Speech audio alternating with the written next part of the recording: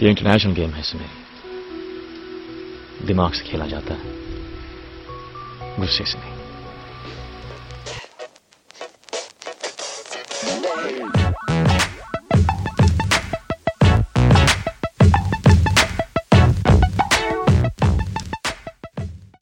Hello everybody and welcome to episode 91 of Hoop Darshan. Hoop Darshan! Episode number 91, Karan. I can't believe we made it this far, but we are very, very, very fired up for this episode. Before anything else, Karan, jersey number 91, what's the first thing that comes to your mind? Dennis freaking Rodman. Right there, the worm. Very timely, isn't it? It's very timely because we are in the midst of not only a pandemic but a Jordanic, something like that. The only thing that could fight this virus is the greatest player of all time. So you know what I'm talking about. We are watching The Last Dance. What else is the world doing right now except watching The Last Dance? Exactly. So I literally just finished watching the second episode about 10 minutes ago. So it's all very, very fresh in my head. And did you see the trailer for the third episode about Dennis Rodman being in Vegas? It's 48 hours in Vegas with Dennis Rodman. That's gonna be coming up very soon. So you know it's gonna be entertaining as hell. Absolutely.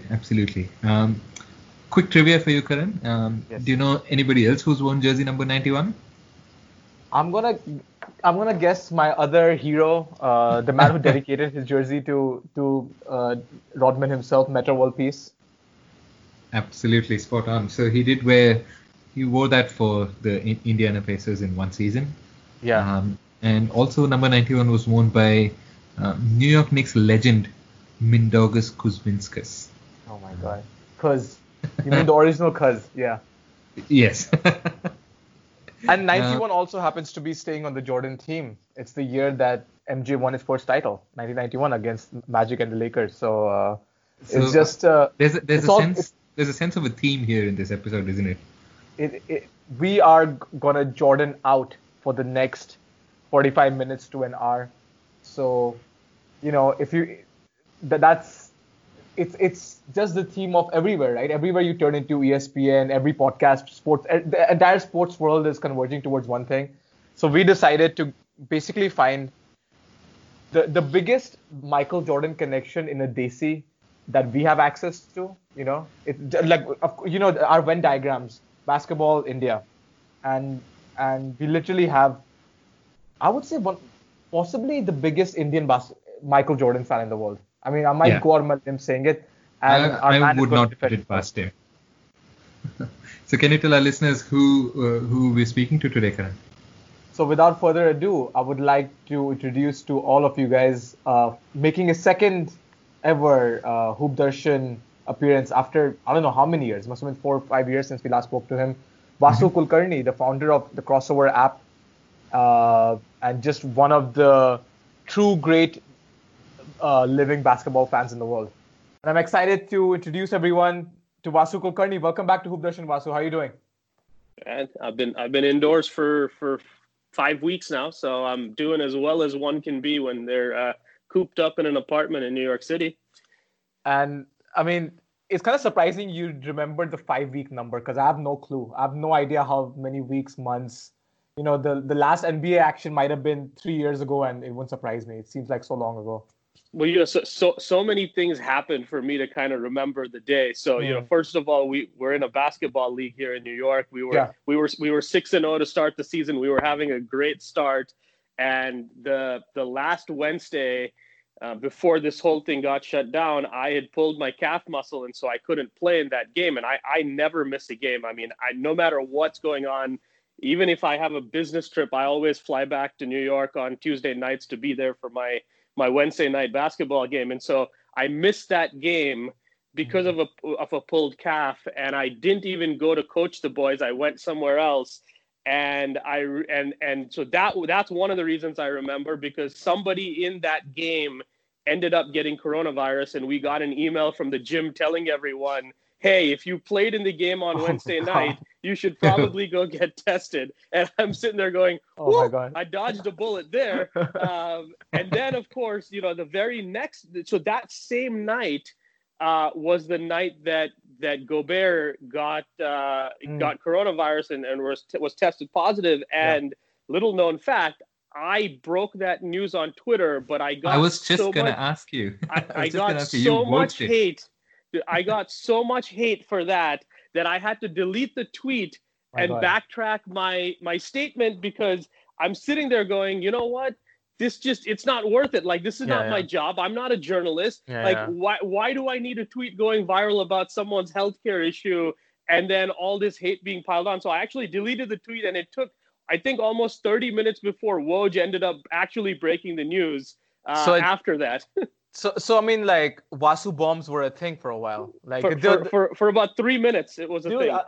I mean, you stole Woj's thunder. That, like, literally never happens. I mean, the only other Indian to try doing that is Shams, but, you know, Woj mostly dunks on Shams quite a lot. So, oh man, that would have been great.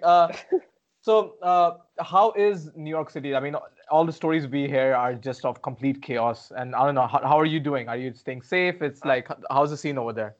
I mean, honestly, I'm blessed to say that, you know, life has not changed much for me, other than, again, not being able to play ball 5 days a week. That's the only thing that has actually changed in my life. Other than that, you know, food delivery, everything's open. All my dal and paneer is being delivered 4 or 5 days a week. So I'm eating my food. I'm business again, as business as usual. Luckily enough for me, we're working from home and haven't had any sort of a slowdown in anything. And, you know, I mean, you look outside and there's 2 people walking on the streets, and there's, you know, 1 car every few minutes that goes by. So for New York City, that's really, really weird and eerie to look out and see that. But at the same time, it's like a feeling of calm and peace, which you never get in New York. So it's just a very strange situation. I mean, look, I don't know what the situation in the hospitals actually is. I haven't been to one, thankfully. I've been healthy through the whole thing. You know, I hear mixed reviews of what's going on. Some people say it's absolute pandemonium. Other people are saying, listen, we set up all these makeshift hospitals in Central Park, and the ship came and none of it's actually being utilized. So, you know, what the truth is, I have no clue. At the end of the day, though, the numbers are still staggering. I mean, we just passed 40,000 people dead in the United States yesterday, I believe. So this thing is for real. Where exactly people are dying, I don't know yet. But in New York, I mean, listen, if you're in your apartment and you're looking out the window, it just looks like a very quiet day. That's it. And Vasu, your family is back in Bangalore, I'm guessing still? Back in Bangalore, where, so how where are they I doing? hear people are actually taking this thing seriously. I mean, they have not been outdoors for weeks. You know, it's one of my distant relatives apparently passed away from it, and so my parents tried to go to the funeral, and literally every few blocks, the cops would stop the car and say, "Where are you going? Why are you going?" And they needed a proper reason, which, you know, again, I've never seen India take anything seriously other than an India-Pakistan cricket match. And the fact that they're taking this lockdown that seriously, it blows my mind. So Kaushik and I have a running joke, you know, like when the NBA got cancelled, right? Or whatever, suspended, postponed, whatever it is. There was like huge, like the after effects of that in the sports world were massive. Like everything started going down one by one and people couldn't believe it. And I was like, see, the Basketball Federation of India just knew just to never start a league in the first place. They were always ahead of the curve. They're like, no, it's something terrible will happen. We are just smarter than you all, right? They're just light years ahead of everybody. Light years ahead. Oh man. All right. You know what? Let's get to the matter at hand. I argued before introducing you. I don't think there's an argument actually that you might be the biggest Desi Jordan fan alive. I really can't think of anyone else who sort of reaches that level, unless you talk about like Tim Grover, who you very recently pointed out is fully Indian. So the documentary, The Last Dance, you saw the first 2 episodes. What was the first reaction, just like as you're watching it? I mean, I think first of all, it was so hyped. I mean, we've been waiting for this thing for close to a year now, I think, since it was announced, maybe even a little over a year. Then we're in the middle of this mess where there has been no sports on for over a month. I think everyone's just thirsty as hell for some kind of new sports content. because otherwise we've all just been watching reruns on ESPN and NBA TV for the past month. And so, more than anything, I think it was almost like a sigh of relief from everyone that this thing was out and we were going to have 2 hours where we don't have to think about all the shit that's going on in the world. We can just sit down and watch the greatest of all time. So, I think the first thing to hit me was just, okay, like, sports is back for the next 2 hours. So that was kind of cool. Look, I have watched every single Jordan documentary, every movie, every book I've read. I mean, I've seen it all, I've read it all. And so for me, a lot of the clips and a lot of the sound bites from this documentary were things that I had kind of seen or heard before. But I think that the unique footage from that 97 crew that was there, I mean, there was stuff in there that I could have never even imagined being able to see. I mean, Jordan calling Krause, making a fat joke about him. I mean, that's fucking amazing. Those zingers are gold, man. Every time we see them. So good. It's so good. I mean, and then like MJ's mom, like, is she like 30? What the hell? How is she not aged a day since we last saw her? That's crazy. His age at this point, like she must be in late 70s, something like that. At least 70s. I mean, she looks better than he does. And that was a nice story about the letter. She read the letter he wrote, like he's asking for like stamp money or something. It's like, dude, this is Michael Jordan right now. That was great. No, I mean, so I'm sure as this thing goes on, there's going to be more and more footage that that the world has never seen at all. For me, it was kind of it was partially like reliving the years of documentaries and books that I've read. Part of it was these things that I heard in passing. Like, everyone knew Jordan and Krause were not on the best of terms, but like I never knew about Scottie having such a big problem with him. I knew that these guys were severely underpaid over their time with the Bulls, but I didn't realize how severely underpaid they were. And like the 7-year, $18 million contract, I had never heard of that. And so, I think one of the first things that after it was over, I spent the last day thinking about was just, wow, man, like in an era with no internet, look at how different the dissemination of information is, because in today's age, like, none of this could have happened without The Athletic writing about it instantly, and there being 10 million tweets, and like Scottie Pippen's contract would have been trending on Twitter as the number one thing for a whole week if that had happened. Versus this whole thing happening in the 80s and 90s, unless you were probably living in Chicago and watching the local Chicago news, it was probably pretty hard to get all of this information. And obviously part of it was that I was super young. I mean, by the time MJ was done with his entire career, I was 12 years old. So like I was very young through all of it. And yet, I remember a lot of it as a 6-year-old, 7-year-old, 8-year-old. And then, when he came back, I do remember vividly watching many of these games. But then, again, over this last 24 hours, I've been thinking to myself, like, how much of it is me actually remembering watching those games when I was 8 years old versus having seen the clips and the documentaries over time that has kind of told my brain that I watched it live, but did I? Like, I don't even know anymore. Like, I've watched so much Jordan content over the years, I just can't even figure out what I actually watched live and what I didn't. That's, so I have the exact same memory / non-memory about the last shot against Jazz. I think I was in Delhi, and again, must have been just like a teenager, and not a big basketball fan at that point. I mean, I just knew Jordan, of course, as like this. He was bigger than the sport to me. Like it was Michael Jordan and then the sport of basketball. So I remember watching the last shot, but again, I'm not exactly sure if I watched it live. Maybe I did, maybe I didn't. It's just like that memory that, you're not entirely sure about.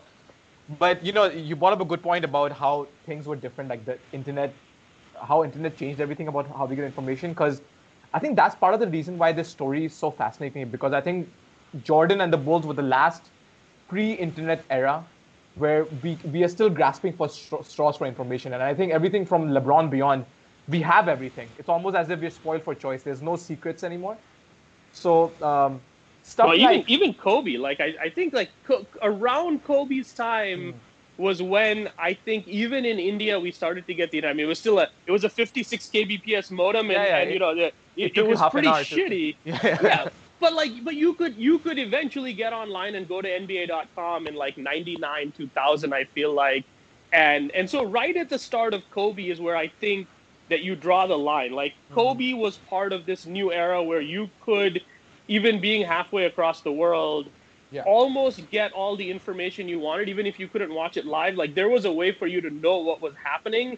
But I think with right up until Jordan retired for the second time, you couldn't get anything. Like it was. Yeah, I still remember it was. 5:30 a.m.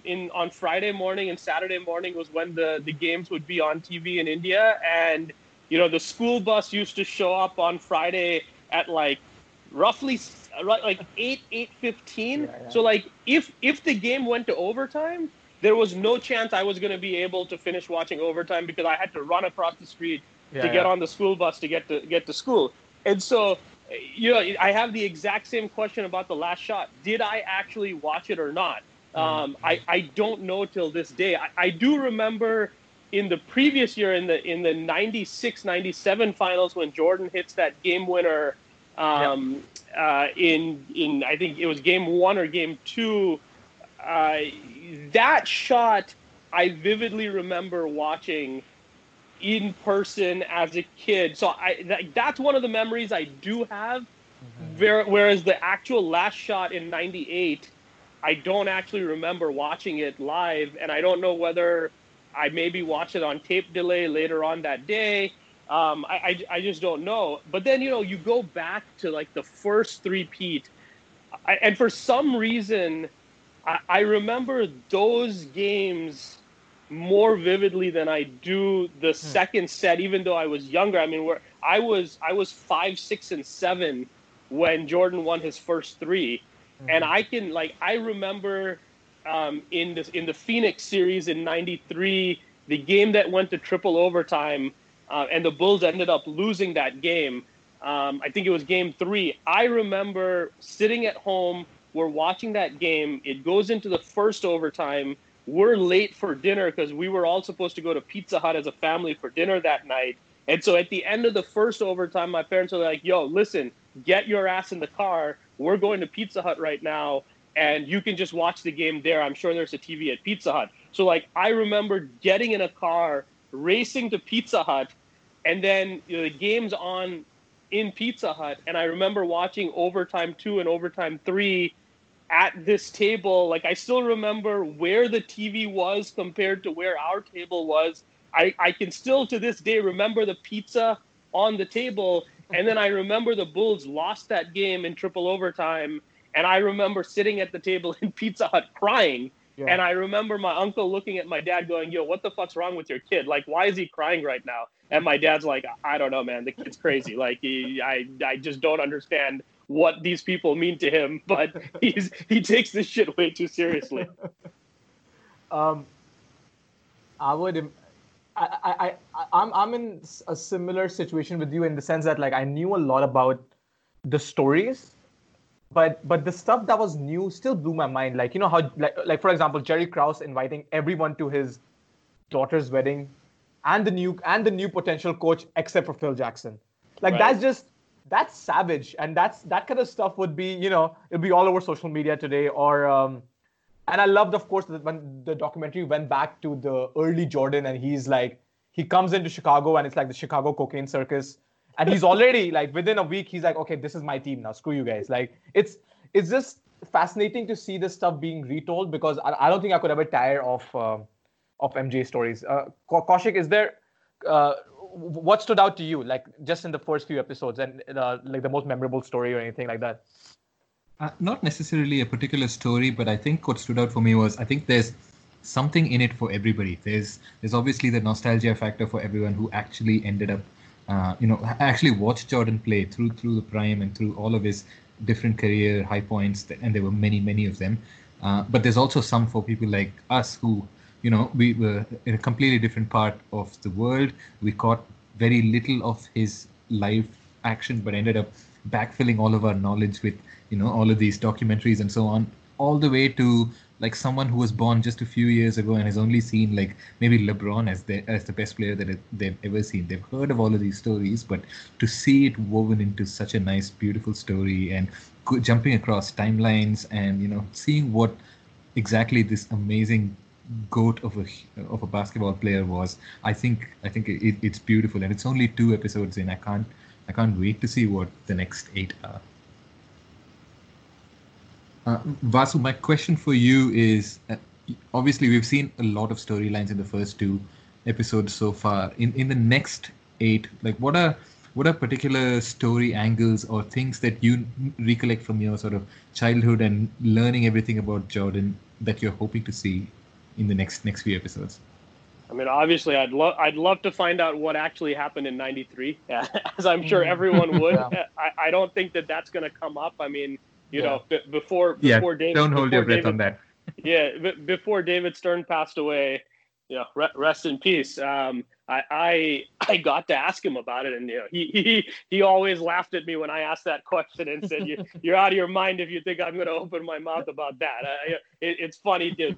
Most of the conversations David and I had resulted in him saying no comment to me, regardless of what I asked him. And so, I have to imagine there are some secrets he took to the grave that may never come out. But crazy story about David.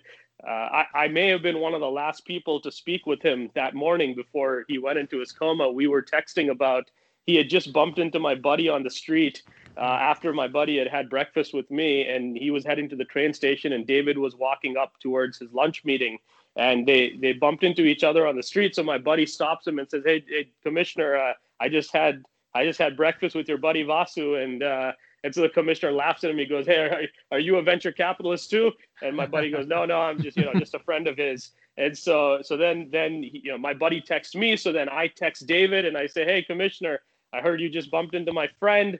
And he hit me right back. That was the one thing about David. Anytime I would text him, day or night, David Stern would hit me right back. Oftentimes with an emoji. Which was pretty funny to have an 80-year-old guy sending you emojis, an absolute legend. And so I said, hey, I just spoke with some of your guys at the league office a couple of days ago, and they tell me that you're still hitting them up, asking for favors even in retirement. What's going on? And I got one line back from him. He said, "Only for my guys." And then that was it, man. That was the last. That was it. I mean, literally, I think 20 minutes later, he walked into this restaurant and he died. It was crazy. So getting back to work. Just to sort of just as a mini tangent on David Stern's own greatness, what was his favorite emoji? Or are you allowed to tell us that?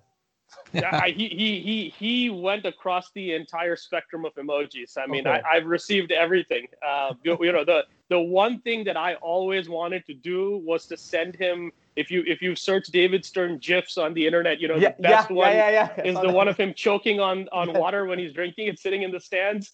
And so for many years, I wanted to find an opportunity to send that GIF to him and try to get a response from him out of it. And luckily enough, about 3-4 months ago, I was taking a meeting in the same building that his office is in, on the same floor actually. And so I was sitting in this conference room, and I texted, or I can't remember, I emailed David instead of texting him. I emailed him and I said, "Hey, Commissioner, in case you're in your office, I'm on the same floor as your office. Would love to pop by and say hello." And he was somewhere in Europe. He was in Sweden or Norway or something. And even while he was there, he replied to my email immediately and said, "Hey, I'm in Sweden or wherever." He said, "I'm one step ahead of you. I knew you were going to be in my office, so I made sure to get the hell away from you." And so I responded to his email with that GIF of him choking on water. Sadly, he did not respond to that email, but at least I managed to send it to him, and I know awesome. He saw it. Now, it would have been amazing if David Stern ever sent that GIF to somebody else as a response. Oh, man. That would be next level. Great. I mean, the 93 story is, of course, on everyone's mind. And, it's from what I've gathered, it's not just a simple one thing answer. I think it's everything. it is the fact that his dad wanted him to play baseball since he was a kid. It's the fact that, of course, he was sick of all this like madness around him. The gambling thing has to be a part of it somewhere, Right. And of course, like, I just think a part of it is that he really did not have any competition by then. Like, I think it all is a factor of it, but I guess we'll never know what was the sort of tipping point, No, I don't think so. I mean, so I think that's going to be an interesting one if it ever comes up. I think the flu game and what really happened the night before the flu game is going to be an interesting one. Obviously, the rumors have swirled about that one for a long time. Everything from being poisoned by the pizzeria to he must have been out partying and consuming things he shouldn't have been. Who knows? I mean, that's another fascinating one. I think just in the first episode, the fact that this guy would go out and golf with Danny Ainge the day before Game 2 of a playoff series is just like, that was mind blowing to me. Yeah. And then I go online and people are like, oh, imagine if Draymond, I mean, if Steph Curry and LeBron would golf before an NBA championship game in this era, like, people, here's the crazy part, like, that shit actually happens. Like, I know for a fact that during the NBA Finals a couple years ago, that Steph, LeBron, Draymond, and all of these guys were together in one of their homes right after one of the games that was played in San Francisco, and there was a rather large poker game that was played, and there was some money that there was big money that exchanged hands, and like, these things are still going on, and it's actually shocking that in this era, like, that stuff hasn't come out. And it's kind of nice to know that there are still things going on in the NBA between the players behind the scenes where there is no social media, there is no one putting this video out. And like, if you're not an insider and you don't know somebody that tells you this stuff, like, there is still some mystique left, because otherwise it almost feels like every single thing these guys do is on Twitter or Instagram like 5 minutes later. Like, everything seems very manufactured, so it's kind of, and you're right, like, I actually don't want to know more details. It's kind of like, let them have something. There's a bit too much that, like, for example, the Jordan Danny Ainge thing, like, everyone knew Jordan just took everyone golfing. Like, the story of him, didn't he showered like Charles Barkley with a lot of gifts in the finals and then destroyed him the next day? Like, stuff like that is well known. Those aren't secrets, but I did love the confidence with which he said, tell your boy DJ I have something for him tomorrow. And this is, we're talking about a guy who's basically had a rookie season and a quarter of a season, basically. Right. Who has, going up against possibly one of the greatest teams of all time. And DJ is one of the greatest defenders of that entire decade. And there's this sophomore, is like, yo. And he does it. He comes through with his word. Like, it's just incredible. It's so MJ. No, it's crazy, man. I mean, from the beginning, I think anybody who ever saw MJ play, and one of my biggest regrets in life is I never got to see him actually play a live game in a Bulls uniform. I've met him multiple times. I've seen him play a pickup game guarded by Shannon Brown. But I've gotten to do a lot of really cool things in my life, but as a result of having lived in India for most of that time during Jordan's prime, I unfortunately never actually got to see him play. And I would give anything, like, literally, I would give up everything I've ever done in my life for one opportunity to see him play in a live game, because I think that, and I sort of felt that way about Steph for a very short period of time a couple of years ago, where it was like, man, I miss Jordan. I luckily got to see a decent amount of Kobe. LeBron has never really wowed me in that same way. I mean, I again, no disrespect to LeBron. I think he's one of the greatest of all time, but the game for him, it was not artistic. Like Jordan, Kobe, Steph, like, it's like watching ballet. It's like watching a symphony play. And with LeBron, it's like, man, this guy's just so big and strong. He's just a force of nature. And to me personally, it's just, it has never appealed in the same way that those three guys appeal to me. And so, when Steph started doing what he started doing in 2016, that was the year I kind of said to myself, man, I'm going to regret this for the rest of my life if I don't do everything that I can do to watch every game that I can watch of his live. And as a result of that, I was lucky enough to see, while going to watch him, I ended up getting to see Clay hit the 11 threes in the Western Conference Finals against OKC and OKC. In Game 6, I've seen Clay hit 60 points in 3 quarters on like 14 dribbles. I was there when Clay had 14 threes and set the record. I was there for many of the finals games, both when the Cavs came back in Game 7, and I was there for all of the other Warriors championships as well. And so it was really to see Steph and to see something magical that allowed me to see all these other cool things happen. But, going back to MJ, man, like not getting to see him play is probably the biggest regret of my life. And I don't know what I could have done differently. Like, it's not like we had a ton of money. It's not like I could have been like, yo, mom, dad, like we got to fly to the US right now. And I got to see this guy play. Yeah. Or that. Right. And so, the closest I came was when I was 18, my mom surprised me and got me into Jordan's summer camp in Santa Barbara. And so I went to Jordan Flight School. And so the very first day, of course, I rolled my ankle really badly in the camp. And so now they take me to get an x-ray. It's negative. Luckily, they put me in a boot so that I can hopefully recover by the 3rd day of the camp and get some playing time. I'm literally walking around on crutches. I've waited my whole life to be at Jordan camp, and I'm on crutches on day 1.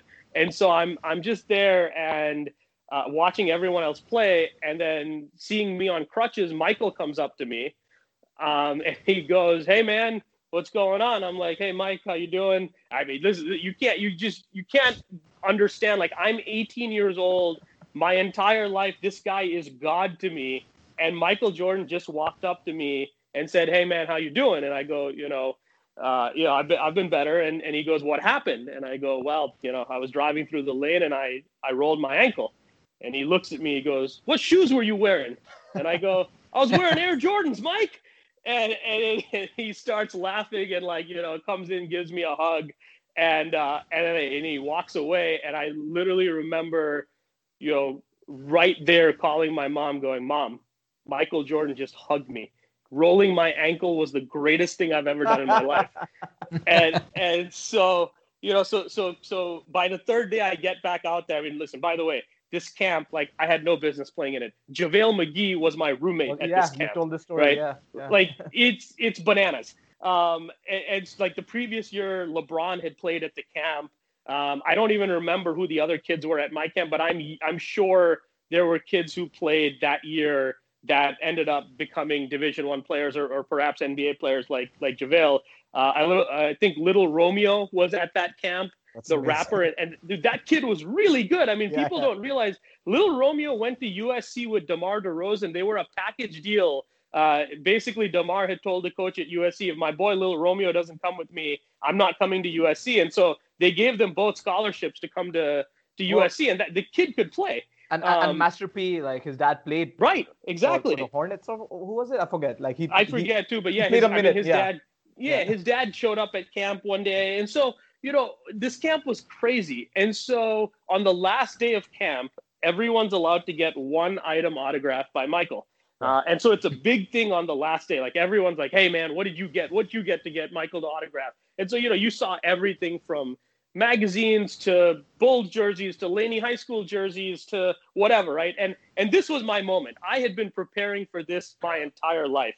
And so I had gotten an artist to paint the Jordan free throw line dunk on oil canvas, basically replicate it by hand, 24 by 36 oil painting.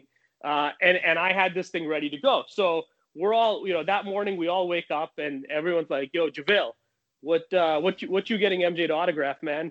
And JaVale looks at us and he goes, "Man, I'm gonna be in the league soon. I don't need this fool's autograph." Oh my so my man JaVale sold his spot in the line, basically agreed to get another item autographed for one of the guys who was in our room for an extra $300. The guy made $300 and sold his autograph to somebody else. So we get in line, and there's 700 people. Like, it's a huge camp. And so, you're basically the entire last day, all you're doing is standing in line waiting for MJ to autograph your item. It's like an assembly line. And so I finally get to the front of the line. I put my painting on the table. MJ like looks at it and he's like, whoa, like, and then he looks up at me.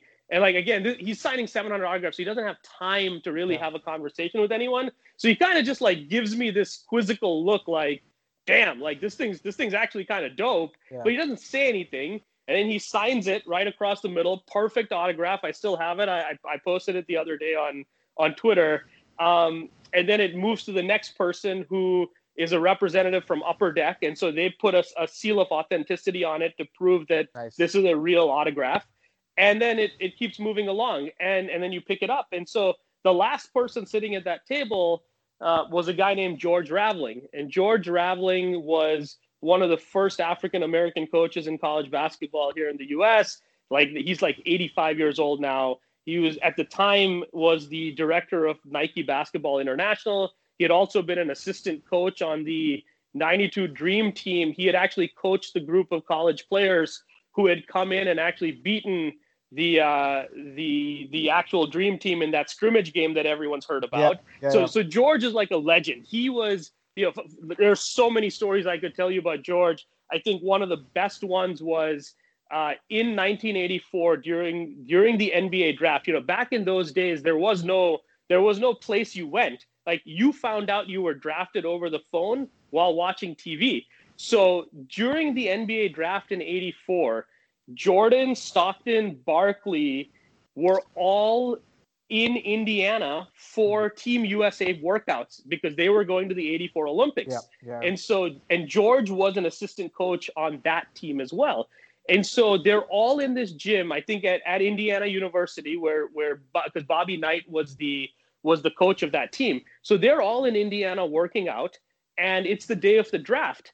And so, George says to MJ, Barkley, and John Stockton, I believe, I know it was MJ and Barkley for sure. I'm forgetting whether Stockton was also on that team or not, but I'm fairly certain he was. And so all three of them were there. And so George says, hey guys, you're probably getting drafted today. We should probably go over to the TV station so that you guys can actually watch the draft. And so he drives the three of these guys over to a TV station like an hour away so that they can actually watch their names being called during the NBA draft. And so they sit there, they watch the draft. MJ, Barkley, and Stockton all get drafted. And so they're on their way back, and George says, hey guys, we should celebrate. You guys are NBA players now. Where do you want to go to eat? And Mike looks at George and he goes, well, I want to go to McDonald's. And so they stop off at McDonald's, and they ate in 1984 their celebratory meal for having drafted into the NBA at amazing. McDonald's, and then came back to Bobby Knight's practice. That's crazy. And you know what's wild is that in 84 they stayed at home and watched the draft on TV. I think that's how this year's gonna draft. That's right. That might be like it's gonna be a Zoom draft. It all comes full circle. It all comes full. So you told us a story about the first time you met MJ. Right. But of course now you have, as an adult, met this man, spoken to him. I want to know the stories behind.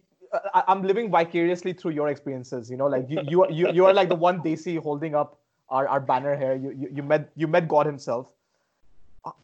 Just compare him to other, not just other like athletes, but other just like straight up human beings. Like, what is he like? What is Michael Jordan like in person?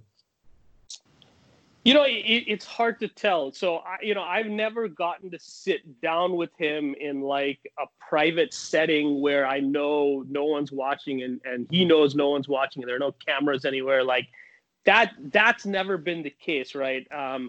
So first time I met him, obviously at camp. The second time I met him, it was his 50th birthday party. And my buddy and I gate crashed this party, and we got in. and we literally went and stood at his table, and it was Jordan, Pippen, Kukoc, Ron Harper, Jordan's wife, Scotty's wife at the time, two blazing hot models, and then me and my buddy who was like Oakley there? I would imagine Oak just being like in the periphery. I can't remember whether Oak showed up or not. I imagine he probably was. I don't remember him per se from that night, but this was our moment. Like for my buddy and I, we're two of the biggest Jordan fans ever, and to say that we literally stood at MJ's table and said happy birthday to the guy on his 50th birthday. I mean, it's insane. And I mean, I have pictures of like MJ 1 foot behind me at this table, and like my buddy's taking creepy pictures of me from like 5 feet away. And like it was nuts. But like, there was no real communication. It was just like, hey, happy birthday, Mike. Oh, thanks. Like, who the fuck are you?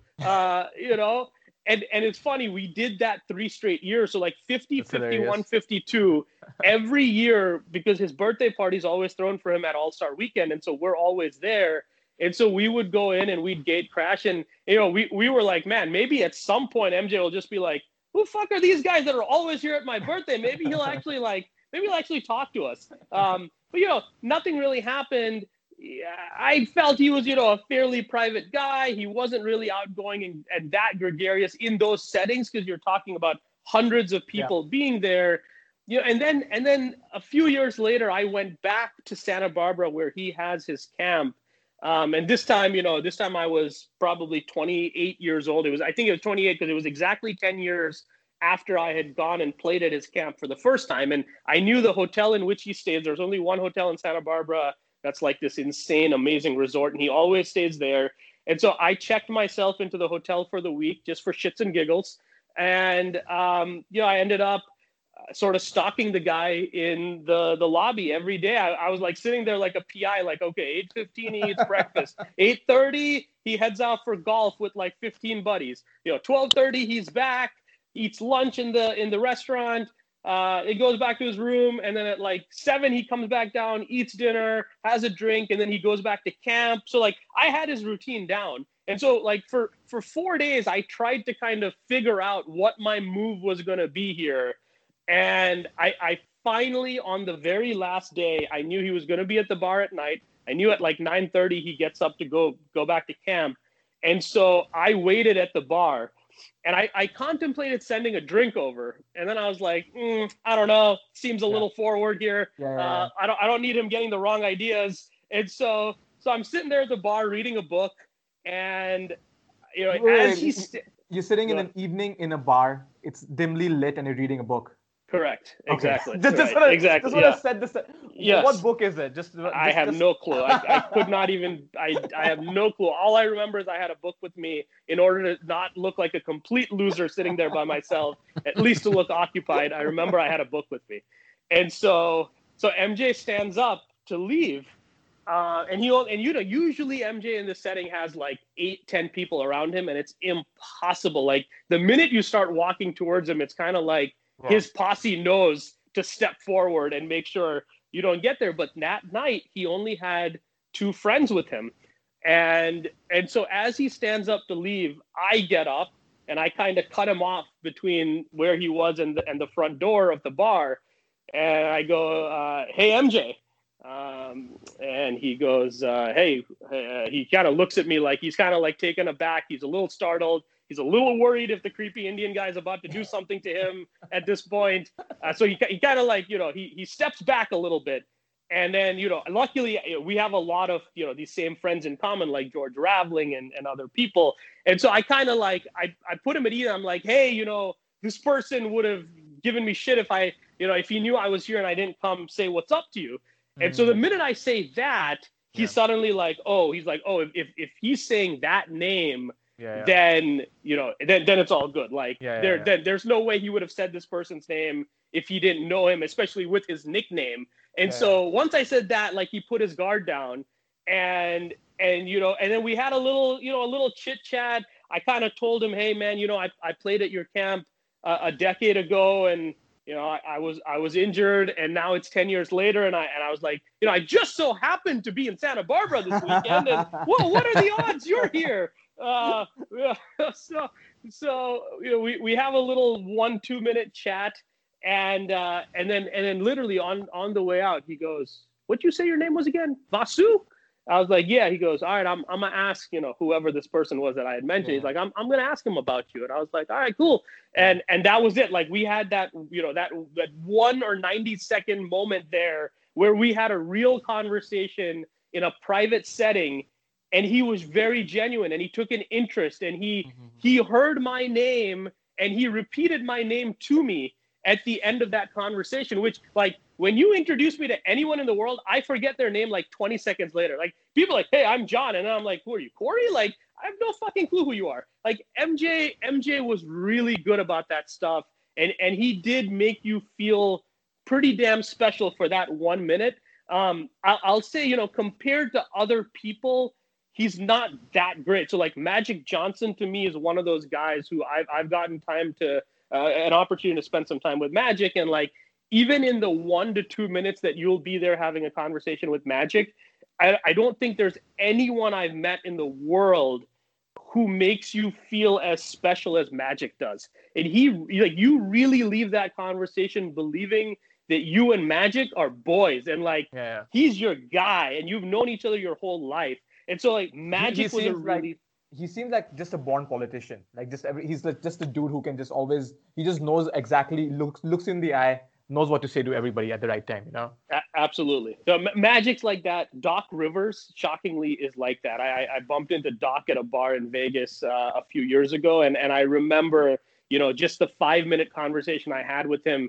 It was just such a genuine interest, and he really made you feel like he was all in talking to you, despite the fact that I'm a nobody. Obama, I lucky enough got to meet Obama twice in the last 4 months, and same thing. Like, the 90 seconds you get with him, he's all in. Like, and we talked about basketball, and that was, I'd say after MJ, it was actually funny how the whole thing happened. So I got connected to one of his guys, and we were talking, and we met up, and I was telling him, hey, I was like, "Yo, man, Obama's like my second favorite person on earth. Like, I really want to meet him." And this guy's like, "Second favorite? Who's your favorite?" And I go, "Well, it used to be Michael, but then, like, I met Michael a bunch, and he's not necessarily the nicest, warmest guy. Like, he's still the GOAT, but, like, he's not the nicest guy on earth." And I was like, so,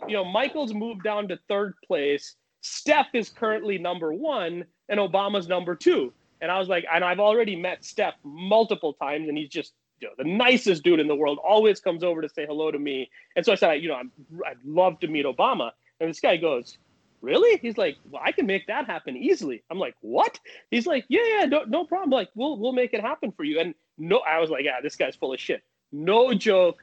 Like, 3 weeks later, the guy emails me, and he's like, "Hey, man, if you want to meet Obama, like, be in Atlanta on this day, and I'll get you a little meet and greet with Obama before he goes on stage to speak at this conference." I'm like, holy shit. So, my boy and I, we pack our bags, we get our ass down to Atlanta. It's like 7 a.m. We have to be at this conference center. We get taken down into the basement. There's, like, Secret Service everywhere.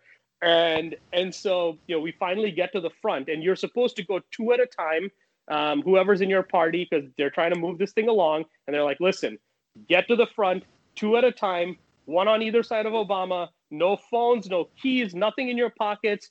The official photographer will take your picture, keep it moving." I'm like, all right, fine. So we get to the front, me and my boy, another Indian, Deepan.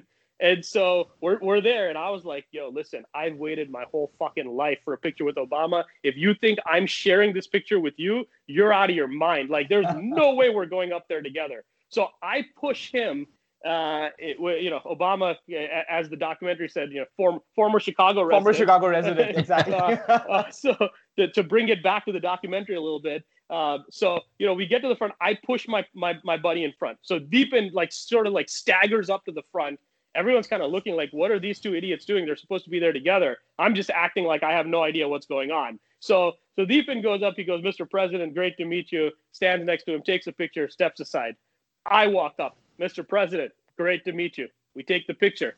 I'm supposed to walk away. I look at him. I go, you still hooping? And then he looks at me and he goes, he's just startled. He's like, holy shit, I can't believe someone's asking me about basketball right now. And so he stops and he goes, nah, man, I'm getting old. I don't really play that much anymore. And I go, well, I just had meniscus surgery on my left knee. He goes, well, see, this is exactly why I tell you, like, I don't want to play. I don't want to have to deal with all these injuries in my old age, whatever. So we get into a conversation when everybody else just had to like take a picture and walk away. Basketball is what brought it all together. And so we have a little chat for about 90 seconds. And again, like I said, he's one of those guys that he's all in and he makes you feel like he's really listening. And so at the end of the conversation, I go, Mr. President, I know you say you don't play much anymore, but if you're ever in New York and you want to just shoot around, I've got a court, we'll shut it down for you and we'll get some shots up. And he looks at me and he goes, well, I'll take your ass at horse any day. And I was just like, oh man, this might be the greatest moment of my life. The president just said he's going to beat me at horse. And so, so that happened like in November. And then this year at All-Star Weekend, Obama was there again. And he did a panel with Giannis and Kevin Love and Chris Paul and Michael Wilbon. And again, I was lucky enough to get invited to that panel, and I got to meet with the president before. This time he was in a little bit of a hurry. I walked up to him and I was kind of like, Mr. President, I don't know if you remember me. He was like, thanks for coming. And we took a picture and we walked off. So it's funny how on different days you get a different side of these guys. But listen, man, I mean, it's been an unbelievable journey. If you told me as a kid in Bangalore fucking 10 years ago growing up that I would have gotten to meet all of these people that are literally gods to me, and all brought together by this basketball brotherhood, I would have said you're out of your mind. But here we are. So I'm gonna guess you haven't had the same gregarious meeting with the current president, right? Oh my God. Let's if we go down that path, this podcast is gonna take a very different turn. All right. Vasi, you mentioned about a kid from Bangalore ending up meeting with Obama and with Jordan and all of your sort of life heroes. So very briefly, tell me about like how a kid from Vidyaniketan school in Hebbal ends up being such a massive a Jordan fan from back in the day. Any sort of early fandom stories that you'd like to tell us? Yeah, I mean, look, part of it was definitely that I grew up here for a bit, right? I was born in LA and I lived in LA from 86 to 93 or 94 before I moved back. So I was in the US for Jordan's first three championships. And, the story literally is that we did not come from much money.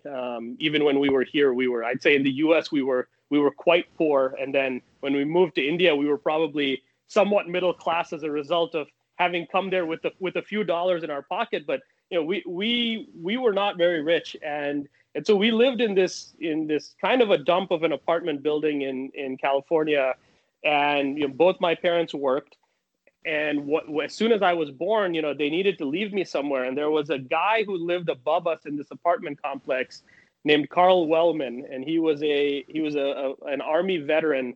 Guy was a huge sports fan, and I mean, it's funny as I've been thinking back through in preparing for The Last Dance, which it's crazy. Like we've been preparing for The Last Dance. I mean, I'm like stretching and doing wind sprints on Sunday afternoon in my apartment, getting ready for this, and like so the whole last week has been me thinking back through my life. Which has been kind of cool to like have this event coming up that makes you kind of get philosophical about everything. And so, I was thinking back to this apartment complex in California, and the fact that my parents would leave me from probably year one onwards with this guy Carl Wellman who would watch me all day. I can to this day fully picture his apartment. I can picture his couch, his TV, where his kitchen was. I literally know the entire layout of his apartment. I cannot picture my own apartment at all. The place I lived in, I have no clue. I couldn't tell you one thing about it, but I can tell you everything about Carl Wellman's apartment. And Carl Wellman would always have Bulls games on because he had cable, and we did not have cable, and we never had cable. When I was growing up here, it was too expensive, and so we would only watch the playoffs because whenever it was on local over the air NBC, we could watch those games. It was NBA on NBC with the theme song back then, which is still the greatest theme song of all time. But those were the only games that I could watch. So the only way I could actually watch the Bulls games when they weren't playing the Lakers or the Clippers was at Carl Wellman's house. And so basically from the time I was probably 1 or 2 years old, I was basically put in front of a couch for 8 hours a day watching some sort of sports in this guy's house. And that's really where I believe it came from, because we didn't grow up in a household where anyone encouraged sports. No one in my family was watching any of these games, and so that was really probably where all of it started, was at 2-3 years old watching in this guy's house. And then I got obsessed with it, man. I don't know what it is. I don't know what that moment was. I want to say it was probably like the 91 finals when the Bulls were in town, and I was 3-4 years old, but I'd say I certainly watched those games.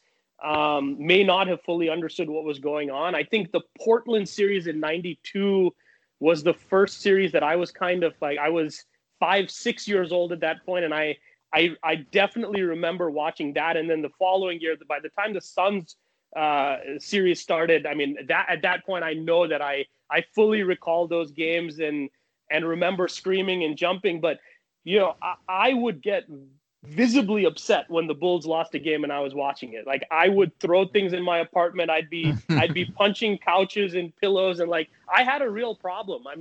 From the time I was super young, I have been fully obsessed with Jordan and the Bulls. And where it comes from, other than that one anecdote that I was placed in front of a TV as a kid for hours on hand. Other than that, there's no explanation for any of this. And then coming to India, I think one of the, I hated that we had moved back, but I always say, I think one of the benefits for me of having moved back was that while I didn't get to watch Jordan as much, and I didn't get to watch the games other than the 2 per week that we would get in India at the time, I think from the standpoint of actually playing the game, India offered me, just sort of an easier path to being a good basketball player, because here I would have been a tiny dude who probably sucked, versus in India I was kind of I was larger than average at 5'11", and the skill set was just so much lower of a bar to have to sort of cross to be a star in India, that I think that sort of the passion to play was bigger because I grew up there and because I was good compared to everyone else. And so that sort of carried on for me to coming here for college and eventually making the team as a senior and getting to play a year.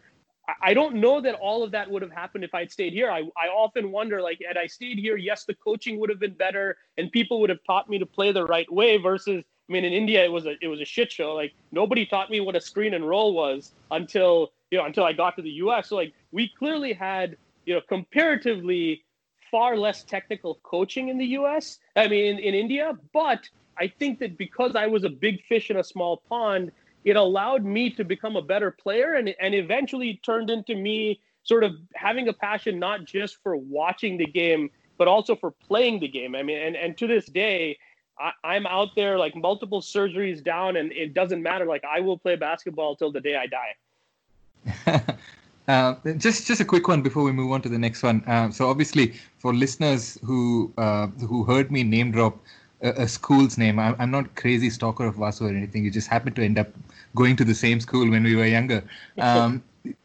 Obviously, you did say, that whole point of being a big fish in a small pond definitely helped. And I think what I want to talk to you about is Jordan's fandom sort of transcended different countries and stuff, right?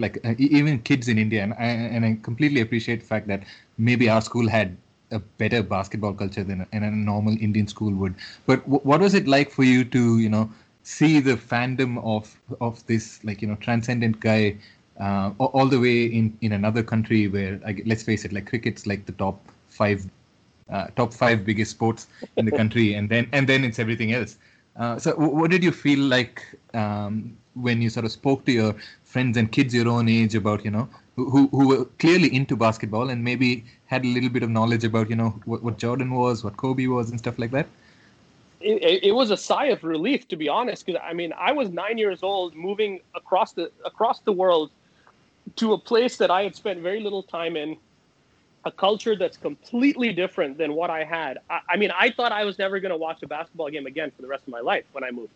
I didn't know what to expect, but I knew that it wasn't going to be pretty compared to what I had been used to in California living there. And so I think coming to India and realizing that, the world really is smaller than we think it is. And the fact that I was always impressed more than anything else, I think, with the kids at VNS and just generally in India who seem to have this knowledge and appreciation and passion for the game of basketball and for Michael and Kobe, because I always thought to myself, like, if I hadn't grown up in the US, would I have even known about all of these things? And the fact that all these guys knew about this and they were fans, I think it was, partially it was a sigh of relief that I have some commonality with people, because other than that, I had nothing.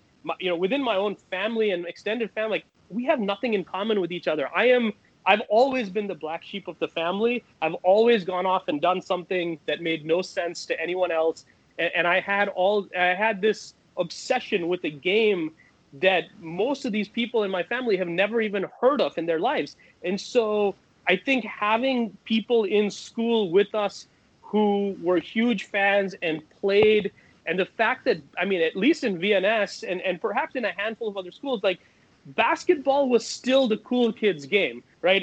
People played cricket, people played soccer, but it was the basketball guys who were considered the cool kids. It was the basketball guys who got the girls. And it was, ironically, the basketball guys who listened to hard rock and metal in India, which makes no sense whatsoever, because anywhere else in the world, like, that's the devil's music. And if you're a basketball guy, you listen to hip hop. But somehow in India, like, I became a metalhead because the guys who played before me at VNS, like Bala and all these guys, were metalheads, and the guys who played before them were metalheads. And so it was almost like the rite of passage of being a cool kid at that time was you make the basketball team and you become a metalhead. And those two things just never went together. I remember many years later when I was at Lakers camp playing as a kid, I had my Discman on and I was listening to Metallica, and one of the Lakers coaches comes up to me and he looks at my disc and he's like, "What you listening to?" And he sees Metallica on the screen and he goes, "Man, turn that devil's music off. What you doing?" and I was like, "What? Like, this is what basketball players listen to in India." I think that's, I feel it just, like, once you accept one Western thing, the big Western music back then was Metallica, right? Like in the early 90s. Like by the time I got into hoops, we had already reached the sort of Jay-Z, Nas era. So for me, it kind of, I think the mid 90s hip hop boom had already sort of like permeated. So I was able to sort of like, again, basketball was the vehicle to music, or the other way around. Like you couldn't separate the music with the sport. That's interesting. Vasu, before we let you go, there's so many MJ moments, stories that we have sort of like grown up with, like whether it's the last shot, whether it's like the shrug game, whether it's like something off the court, like for example, like golfing with Danny Ainge and then dropping 63 the next day, whatever. There's so many stories, right? If you had to choose one, and Kaushik, I'll ask you the same question right after. Like, if you had to choose one, what would be the most important MJ story or moment for you? So for me, I would say I'll give you the answer for MJ, and then even though you didn't ask me, I'm going to give you that moment for Steph as well, because for me those are the two guys that have had probably the biggest impact on my life overall. So So for MJ, it was when he came back after the first retirement. I still remember, this is one of those times where I can still remember when I was 7 years old, or 8 years old, I think. It's somewhere between 7 and 8 when he announced he was coming back. And I had, again, there was no internet. We're living in California. My parents, we don't have cable TV. So I had heard a rumor somewhere, and I don't remember where. I don't remember whether someone at school told me, whether like my parents had said something, like they had heard somewhere on the news. But like, I remember vividly that day, like I come home, I've been told that there's a chance Michael Jordan's coming back, but I can't get confirmation anywhere, and there's no internet to look this up. I can't see what's trending on Twitter. And so I had a little pocket radio. It was a little red pocket radio, and I still remember it had Michael Jackson on. It was a Michael Jackson branded little maroon pocket radio. And so I go to sleep that night at like 8 o'clock as my bedtime. I put my headphones on under the sheets, and I'm like continuously tuning AM and FM stations, trying to find someone talking about the news. And I think it took about 2 hours. I think it was probably like 10:30 at night. And finally, I hear this woman's voice come on the radio, and she goes, "Michael Jordan announced today he's coming back."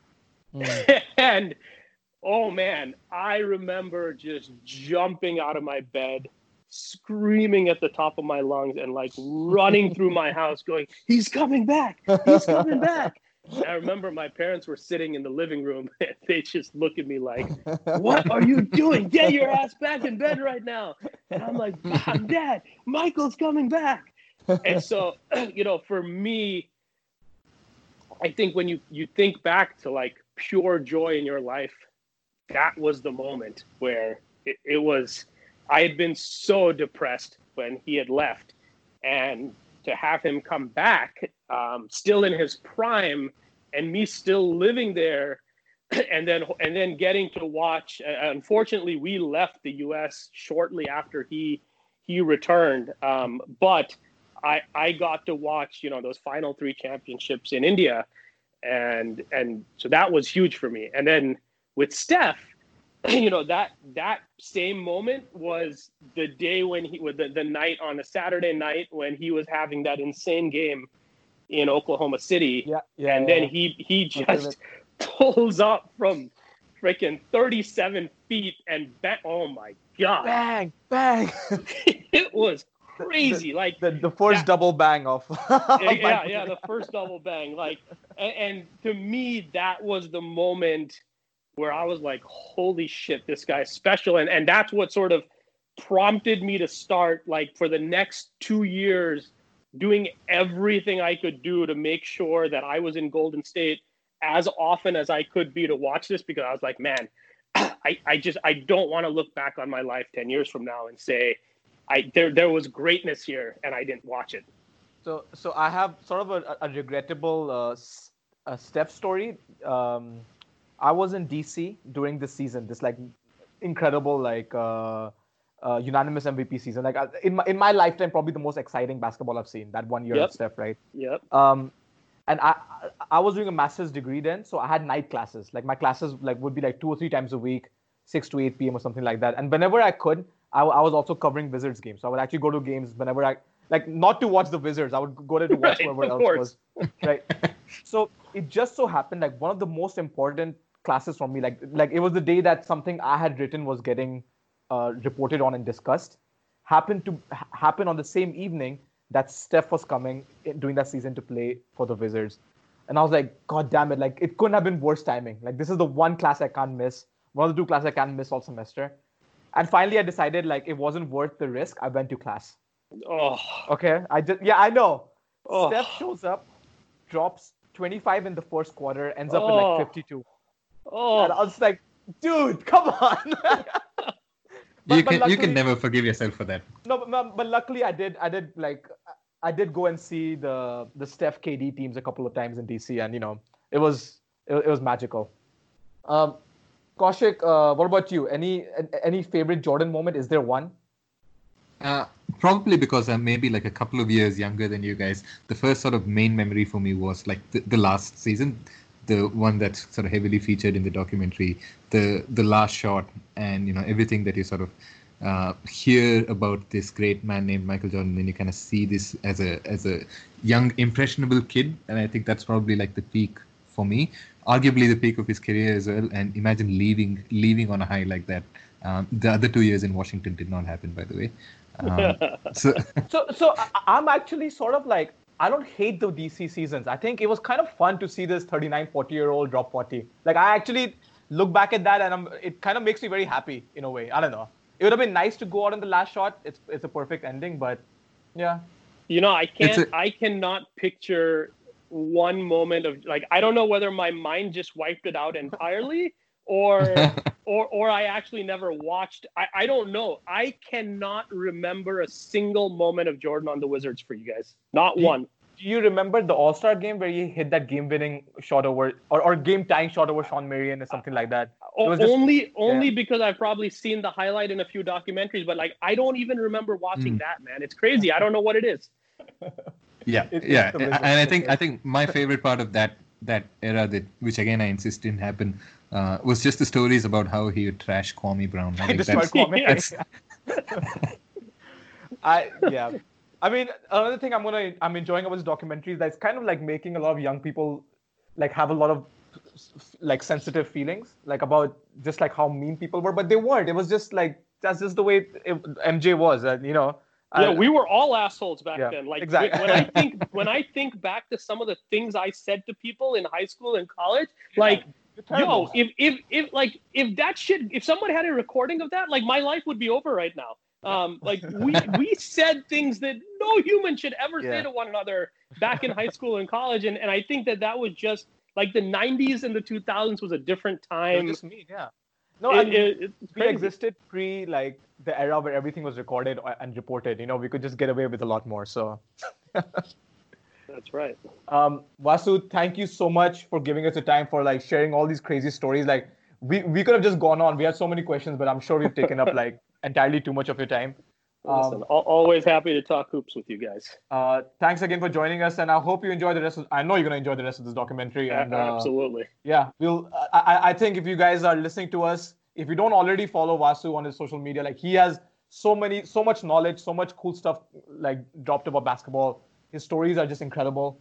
Follow him, and thanks again for joining us, man. Take care. Absolutely. See you guys. Thanks, Vasu. Right. Great speaking to you again. Likewise, guys. See you soon. So I want to thank Vasu for giving us so much of his time, telling us so many incredible stories, and like, I mean, I feel jacked up. I feel like this was the conversation with him was already the third episode of The Last Dance. Because we got so many more stories, and man, like I had so many more questions, I had so many more different tangents that we could have gone on, but of course, you can't just take someone's time all day. So let me ask you, since we are here, let me ask you some of the questions that we had left over. How about that? Yeah, sounds good. So one of the things I was curious about, like MJ seemed to have this like very perfect sort of godly career in a way. People talk about him in this like reverent terms, right? Mm-hmm. But if there's one thing you could change or improve about his career, what would that be? Oh, can you actually improve on that career? The only thing that makes me sort of wonder, compare I guess to today's day and age, is like the guy went from 84 to 91. That's like 7 years, right? That's the duration of the entire sort of first couple of contracts in today's day and age, with a series of like nearly got there kind of moments. And in today's day and age, we would have labeled him a choker. The first 6 years, yeah. Yeah, and I don't know what like the media and stuff like that back in the day was. Maybe there was expectations that you had to work your way through, and it took you 7 years to get to, I guess, the pinnacle of the NBA and stuff like that. So actually, if you read about it, he was. I think the label on him was that he's a great scorer, but a perimeter guy, a small guy who's the top scorer can never win. I think that was the story back then. I think the story was that you can never win without a dominant big player. So Jordan was just considered to be like, oh, he's a flashy, exciting guy, but he's not really gonna be a winner, which is okay. That's fair. Yeah. Yeah, which that's fair. Like I think again, like directly, that's probably not a slight to him in a way that we consider someone like James Harden, right? Like we just consider him a choker. Or if like Nowitzki didn't win, and we've had this conversation across like multiple chat groups and stuff like that. Maybe if he didn't win, we'd think of him as a choker. So I really would have. I wonder like if maybe he didn't win that 91-92 sort of seasons, what would his legacy be? And maybe he'd still, like the competitor that he was and the kind of player that he was, he'd find a way to have come out of that as well. But that's probably the way I look at it compared to anything else. So, what about you? Like no, so like the whole choker thing. I think it's sort of MJ's fault that now players are expected to win the way he did. You know what I mean? Like, yeah. I think before him, you almost always like, and again, I don't have like the every year's stats in front of me, but you almost always needed to have like an all-star big guy to be successful in the playoffs, And the biggest player in those Jordan's early three-peats was Horace Grant, or the best big player, Like he was okay, he was fine, and later on it was Rodman, who's a defensive beast, but not really, I'm going to throw it to your post and you make it happen, right? So after that, like it's been, even now it's kind of rare if you think of it in a way, like Kobe doing it the way he did in 09-010 with Gasol as the second best player was considered to be like kind of a big deal because he did it without a superstar big man, And then LeBron finally broke that through because he can just do everything on the court. And now the game has changed, But I think that's why there's that expectation because MJ changed the rules. Like he made it that like I'm going to do it so now everyone else has to live up to his sort of example because he was that great. It's the birth of the rings culture, isn't it?